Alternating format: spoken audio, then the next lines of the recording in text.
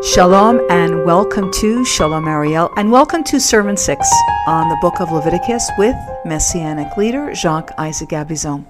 Today we're going to be reminded how there was to be no leaven whatsoever in any sacrifice that was put on the altar. Because it was set up this way, every mincha sacrifice would cause Israel to reflect back on symbolically what happened during her redemption at the Passover, for in haste she left, giving no time for the leaven to work in this newly created nation. And this same warning can be issued to us today. We were to leave the leaven of sin just as quickly from that first day when we were born again. Leaven is a living ingredient and it grows. We need to be aware of its presence, and we must not allow the sin to be placed on the altar of our sacrifice to the Lord, which should be our every deed and every word that proceeds from our mouth. We have a choice. We can get on the altar without leaven, or if we bring our leaven with us, the Lord will need to burn it out, and that altar might need to get pretty hot. Another item that we're going to hear about is the salt, and how it was used in selling and trading. And while Esau traded away his inheritance, praise the Lord that our imperishable birthright cannot be traded. And Yeshua did a beautiful trade for us. He gave his riches for our poverty. He gave his righteousness for our rags. And he allowed us to trade our nature for his. This is the best trade we could ever make. For now, we have become the salt of the earth, and our value has infinitely changed. Be blessed as you listen into today's program with Messianic leader Jacques Isaac Gabizon, and Shalom, Shalom.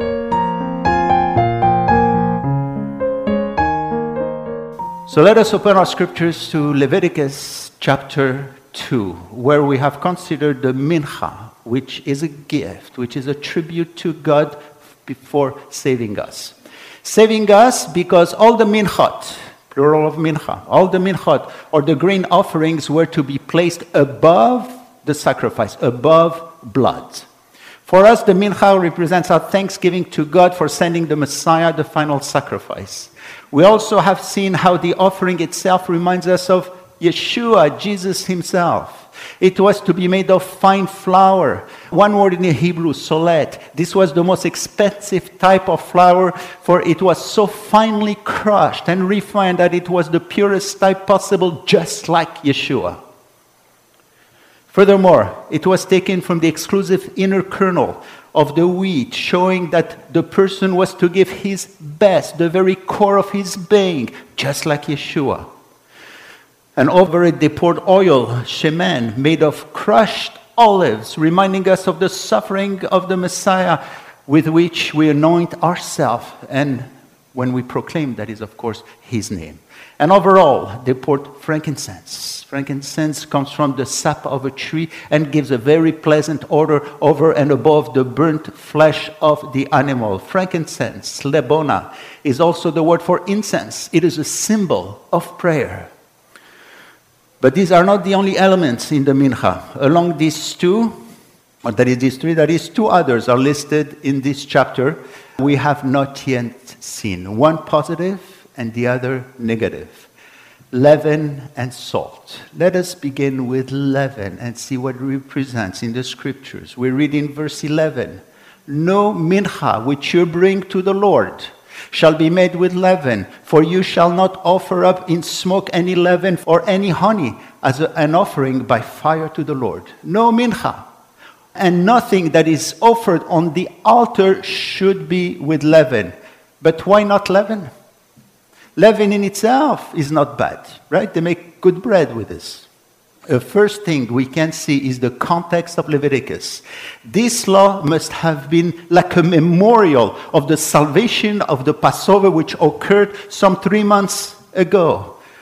At that moment, the moment the Israelites were freed from slavery and the moment they became a nation, a people for God. It was fresh in their minds, and the fact that it became law for all offerings, and seeing how the Passover is often stressed throughout the scriptures, it was a memorial for all to remember our salvation in God. The events of the Passover, by the way, were very often recalled throughout the Bible's rendition of Israel history. It is mentioned at least 120 times, from Exodus to the era of the prophets. And what is the relation of the leaven itself with the Passover? At the time of the Israelites' deliverance, because they had to flee rapidly, leaven in the bread they were baking was not given time to rise. So they had unleavened bread. In many ways, the Israelites left the leaven behind them in a world that put them into suffering and slavery, and so leaven became a symbol of what is corruption. Right away, the Israelites were told at every Passover to remove leaven from their houses, every single year. Exodus 12:15 recounts the first mention of leaven in the scriptures. 7 days you shall eat unleavened bread, but on the first day you shall remove leaven from your houses. And to further the memory of their salvation, the Lord commanded that no leaven ever should be placed on the altar of sacrifice. In rabbinical Judaism, it became a symbol of corruption. In the Midrash Rabbah, in the Zohar, they speak of the leaven as the evil inclination. As far as today, the memorial still holds. Passover is referred some 27 times in the New Testament alone, pointing to that symbol of corruption we should move away all the time. Yeshua spoke of the leaven of the Pharisees in Matthew 16. That is the corruption of religion as we see it growing today in modern-day Pharisaism in many of our churches. In 1 Corinthians 5:8, Paul speaks of the leaven of malice and wickedness, reminding the believer to avoid all impurity and wickedness. And the word leaven or unleavened, is mentioned at least 165 times throughout the entire Bible, always reminding us to transform in greater holiness during our journey here on earth.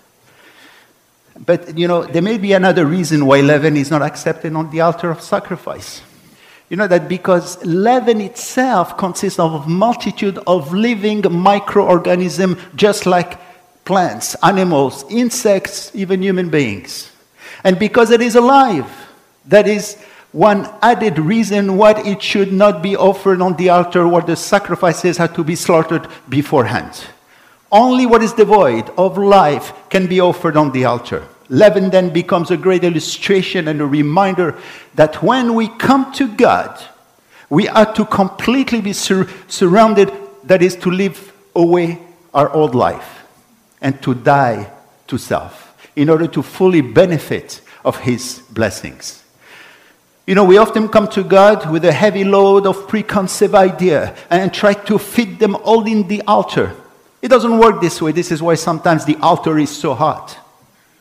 Leaven then can take so many different forms in our lives. This is why it's always and constantly vital to seek God's will and His word throughout our journey.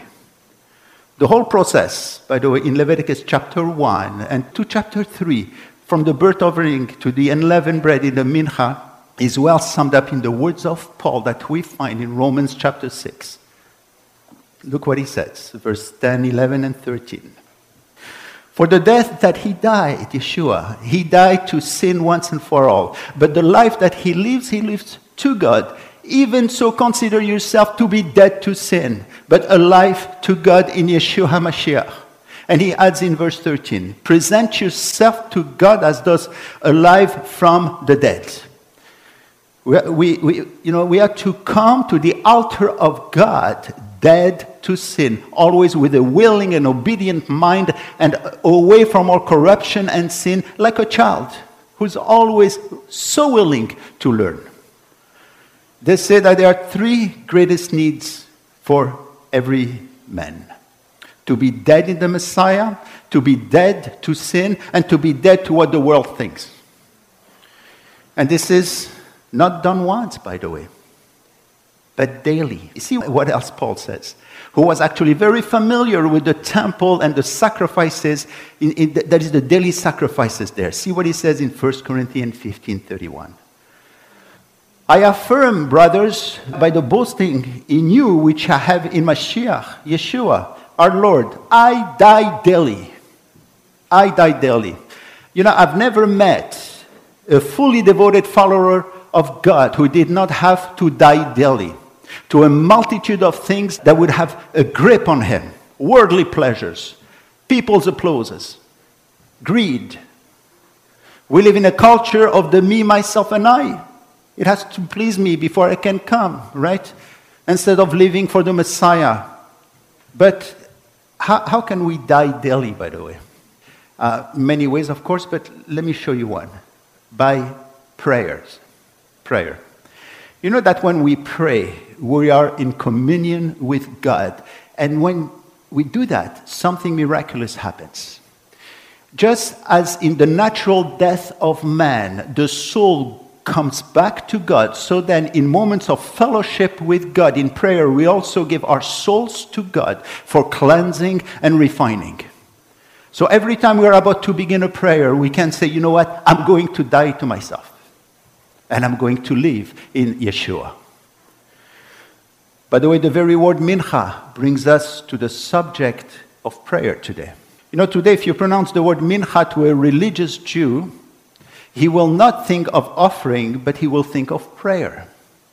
This is what they call the afternoon prayer in the synagogues, which is about 12 p.m. For the mincha gedolah, and which is the major mincha, and at 3 p.m. from the mincha ketana, that is the small mincha. And you know that since the time of Daniel, prayers were offered 3 times a day, morning, noon, and evening. This is where the origin is. We read that Daniel continued kneeling on his knees 3 times a day, praying and giving thanks before his God because he knew the power of prayer. This tradition must have stemmed before the time of Daniel, since we're told that he did as he previously did, referring to the time before the captivity when the first temple was standing. Now, this tradition was followed by Peter, who we see praying in Acts chapter 10, where we read that Peter went up to the housetop about the 6th hour to pray. The 6th hour is noon, by the way, the time of the mincha. Peter kept the custom of praying at noon, where he offered his mincha. Daniel, Peter, and many others like Paul died daily. This is what we hear of them after so many hundreds of years. Now, besides the avoidance of leaven, there's another element mentioned in the mincha offering. This one, however, is positive. It is to be added to all offerings of the altar. It's salt, which is a constant reminder of God's promises and eternal promises in our lives. See Leviticus chapter 2:13. It says, every mincha of yours, moreover, you shall season with salt, so that the salt of the covenant of God shall not be lacking from your grain offering, that is from your mincha. With all your offerings, all of them, you shall offer salt. But why the salt? Why? How did the people of the time understand this symbolism? And you surely know that at the time of the tabernacles and the temples, they had no fridges. And so what they did, they used salt to preserve the food and allowed the people to keep their meat. This is what it allowed for longer periods of time. There was a saying in the Talmud which says, shake the salt of the meat, and you may then throw it later to the dogs. Salt then acts in opposition to leaven. One corrupts while the other preserves. And furthermore, salt was also used for healing and cleansing at the time. Ancient writings mention salt as a remedy for toothache. And women were said to use it as a mouthwash. That is, didn't have any Listerine at that time, of course. And salt also became a synonym for wisdom. In the Talmud, the term salted is applied to a man in the sense of quick-minded man. And in the same book, they likened the Torah to it. They said, as for the world could not do without salt, neither could it do without the Torah.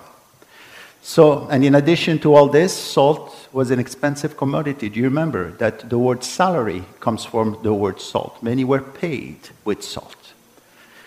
So, see, however, how the Lord, by the way, uses the element of salt, that is when he speaks of the salt of the covenant of your God. What exactly is the salt of the covenant of God? Here, the Lord took this element of cleansing and preservation that was so valued in their society to illustrate his everlasting promises to Israel and to us. There are two passages which explain the nature of God's promises through salt. One has to do with the priestly covenant, and the other has to do with the Davidic covenant. Both, by the way, speak of surety of the coming of Yeshua as a priest and as a king. Let's see these two passages. The first one is found in Numbers 18:19, speaking to the priesthood in Israel and of their duties and position in the nation. God then speaks to the priests and says, all the offerings of the holy things which the sons of Israel offer to the Lord, I have given you and your sons and your daughters with you a perpetual allotment. It is an everlasting covenant of salt before the Lord, to you and your descendant. This was God's promise, that the priesthood will never end. For we always need a mediator between God and man. And the eternal priesthood order is called by David and the author of the book of Hebrews, that is a priesthood according to the order of Melchizedek. It's all fulfilled in Yeshua. The promise is now in him, as we read in Hebrews chapter 5, verses 5 to 10. He says, and having been perfected, he, Yeshua, became the author of eternal salvation to all who obey me, called by God as high priest according to the order of Melchizedek. This letter, by the way, to the Hebrews must have been written just before the destruction of the Second Temple, when the human priesthood began to fade away and then disappeared completely from Israel. These words in the book of Hebrews directed the worshiper to the new high priest, who is the Messiah, who is sitting at God's right hand as our priest and mediator. We will soon see, by the way, later on in Leviticus, how very demanding were the laws for the priests in Israel. So much so that the priests were literally in danger of dying if they made a mistake. These things will further show us the great necessity of the Messiah, who is the high priest and our mediator. This is the point, I believe, of these laws as well. They are a tutor to Yeshua. So the other place where God's covenant of salt is mentioned is in 2 Chronicles chapter 13, verse 5. This is when the king of Judah, Abiah, argued against the king of Israel, Jeroboam. Right away you see there's something wrong, because you're not supposed to have two kings in Israel, right? It's supposed to be only the king of Judah. This is what he tells him. Do you not know that the Lord God of Israel gave the rule over Israel forever to David and to his sons by a covenant of salt? The Davidic covenant and the promise of an eternal king descending from David was understood as a covenant of salt, an eternal covenant, according to God's promise, which will be fulfilled by Yeshua when he comes back as King of Kings. So he who is blessed, as Paul said, and holy, sovereign, the King of Kings and Lord of Lords, 1 Timothy 6:15. And so for the Israelites and for us today, the covenant of salt reminds us of the eternal promises of the priesthood and kingship in Israel, and also of our salvation. Our salvation is actually in salt, forever and ever. Salt then is a healer, a purifying element, but there is still another aspect to it which speaks to us directly. And this is important. We as believers in Yeshua are salt. Jesus plainly said it in the first century in Jerusalem, where the people are very acquainted with the temple sacrifices and with the importance of salt. He said, you are the salt of the earth. We are the salt of the earth. And this is a great responsibility that is given to us. How are we, by the way, salt of the earth? Because we are proclaiming the truth of the Bible. We are the agent of preservation concerning the truthfulness of God. We are the ones who do not only hold on to it, but are proclaiming it to this world. At least, this is what we're supposed to do. Notice what Yeshua says after that. But if the salt has become tasteless, how can it be made salty again? So the point is that if salt loses its saltiness, it is because it is no salt at all and was never salt to begin with. Salt does not lose its saltiness. Today, tons of food is being wasted because of expiration date. Have you ever seen an expiration date in a salt box, let's say?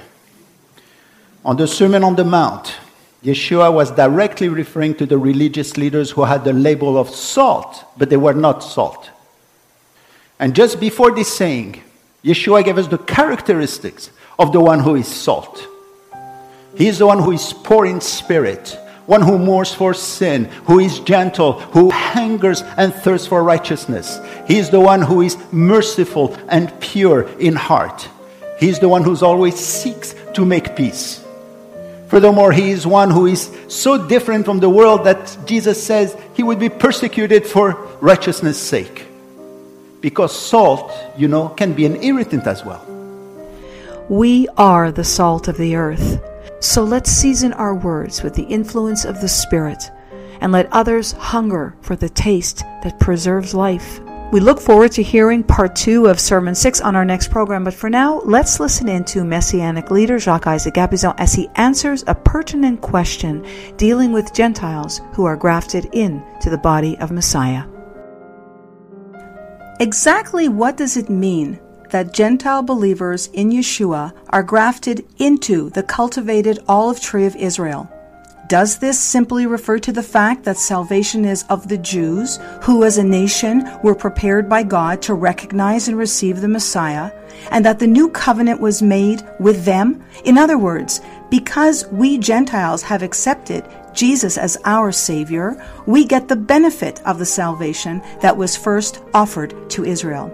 Second, do any of the promises made to Israel in the Old Testament apply to believing Gentiles, or is that not the case? If some do, as in some promises do and some promises don't, how can we tell the difference? Well, thank you for this great question. The olive tree mentioned in Romans 11 is the place where both the remnant of Israel and the remnant of the nations meet. The olive tree is not Israel, nor is it the church, but it is the place of spiritual blessings for both groups. This is a missing link in church history and current theology. The scripture says that Israel, who is often estranged from the tree, is actually the owner or the keeper of the tree, for they are the priestly nation from where the word and the Messiah came to us. Consider first the passage of Romans 11:24, where Paul stresses this fact, for it did not take long after the ascension of Yeshua for the Jews to really be pushed out of this tree. He says, "For if you, speaking to the nations, were cut off from what is by nature a wild tree, and were grafted contrary to nature into a cultivated olive tree, how much more will these, that is Israel, who are the natural branches, be grafted into their own olive tree?"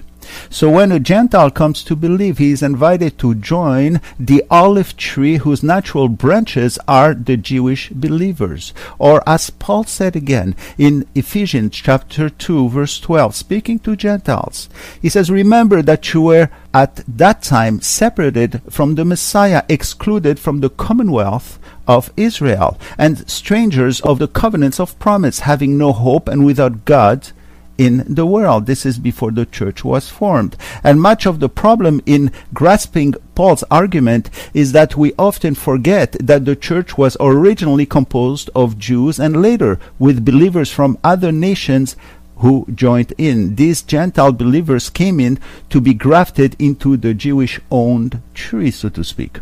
So today we're under the impression that biblical Christianity belongs to the nations and Israel has lost her place, and as a consequence, when a Jew enters the church, he is often asked to forget or forsake his pedigree, his ancestry. At least this is what the postmillennialists and amillennialists who constitute the majority of Christianity, and often also many premillennialists, as they are redefining their position, teach, often subtly. For they find no place for Israel here in the present or in later prophecies. This is why Paul is being very bold in his treatment of this subject, for this problem is 2,000 years old. As for your second question, except for the Abrahamic covenant and the Davidic covenant, which promises a land and a king in Israel forever, all other blessings could be applicable to all believers, as we have seen in 1 Corinthians 10:11, which says that Israel's history is written as an example for every other believer. For we have the same God, of course. So these were very good questions, and I encourage you to listen to the first studies on Israel, past, present, and future. They're on YouTube, or if you desire, I would send you the notes. Shalom Ariel is a daily radio program emphasizing the Jewish perspective of Scripture. God is not through dealing with Israel, nor will He renege any of the promises He has made to her. Our teacher for this program, Jacques Isaac Gabizon, is a Messianic Jewish believer and Messianic leader at Beth Ariel Congregation right here in Montreal. If you've been encouraged by the messages, we'd love to hear from you. Give us a call at 1-888-685-5902, or you may write us at info@bethariel, BETHARIEL, all one word, .ca. You are also welcome to join us for our Saturday morning services. We are located at 6297 Monkland Boulevard, corner of Madison in NDG. The message is given in English, but we do offer simultaneous translation into French and Russian. Services begin at 11 a.m. We have Shabbat school for children of all ages, up to and including teens. You may also download audio messages from our website at bethariel.ca and enjoy other in-depth teaching from Jacques Isaac. If you would like to sign up for informative newsletters, log on to our website and add your name to our email list. Shalom Ariel is a listener-supported program. If you have it on your heart to donate, it will be a great blessing for the continuing ministry and outreach of Beth Ariel. Thank you and Shalom, Shalom.